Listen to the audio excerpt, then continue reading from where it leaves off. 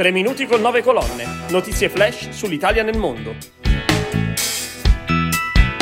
Voci in fuga, un'antologia di scrittrici e scrittori italiani all'estero, è l'evento a Pordenone dal titolo Restare o Partire? Sono Marcello Lardo dell'agenzia 9 colonne e questi sono i temi della nuova puntata della rubrica dedicata agli italiani nel mondo. Tra i cervelli in fuga che ogni anno lasciano l'Italia per approdare in università, centri di ricerca, ristoranti, aziende e multinazionali all'estero, ci sono anche tanti scrittori. Voci in fuga, scritture italiane dal mondo, è un'antologia che raccoglie 10 racconti inediti di 10 scrittori italiani che vivono all'estero. Da Praga a Freetown, passando per Strasburgo, Bucarest, Dubai. Questo libro vuole portare all'attenzione del pubblico di lettori la realtà di scrittrici e scrittori italiani che vivono e operano fuori dai confini nazionali. Ci racconta il progetto editoriale Mauro Ruggero, scrittore e giornalista che ha curato il volume. Voci in fuga, scrittura italiana nel mondo, edito da Prospero Editore, è un'antologia che raccoglie 10 racconti fiction inediti di 10 scrittori italiani che vivono all'estero, ciascuno in un paese diverso. Il progetto letterario è stato ideato da Camera Obscura e dalla rivista multilingue di cultura online caffebohem.cz, in collaborazione con AIM, Associazione per l'Italia nel Mondo, e con l'Istituto Italiano di Cultura di Praga.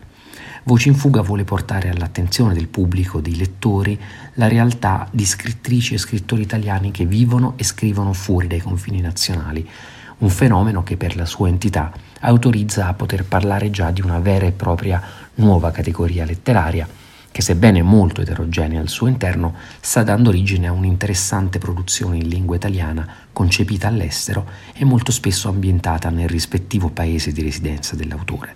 I 10 autori presenti nell'antologia non sono scrittori completamente alle prime armi e sebbene alcuni di loro siano emergenti, si tratta comunque di narratori o saggisti che hanno già pubblicato con case editrici in Italia o all'estero.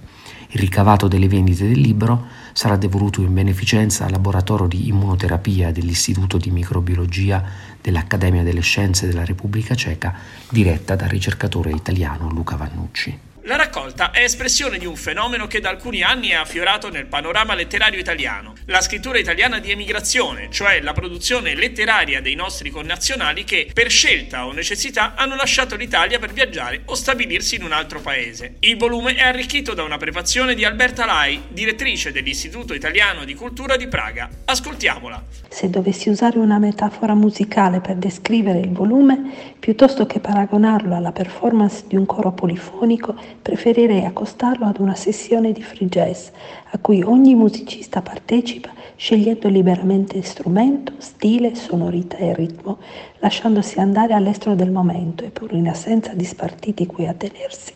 Dà vita ad un concerto originale, sorprendente e godibilissimo. Ma c'è chi parte e chi torna dopo un'esperienza all'estero, come Andrea Mucignat, ingegnere di architetture e software e inventore di 37 brevetti, appena rientrato dagli States in Friuli. È stato tra i protagonisti dell'ultimo convegno organizzato a Pordenone da EFASCE, Ente Friuliano Assistenza Sociale Culturale ai Migranti, intitolato Restare o Partire, un momento di approfondimento che ha dato la possibilità a molti giovani e studenti di conoscere alcune eccellenze pordenonesi nel mondo che hanno testimoniato la loro esperienza professionale e di vita. Ecco il suggerimento arrivato dall'ingegnere.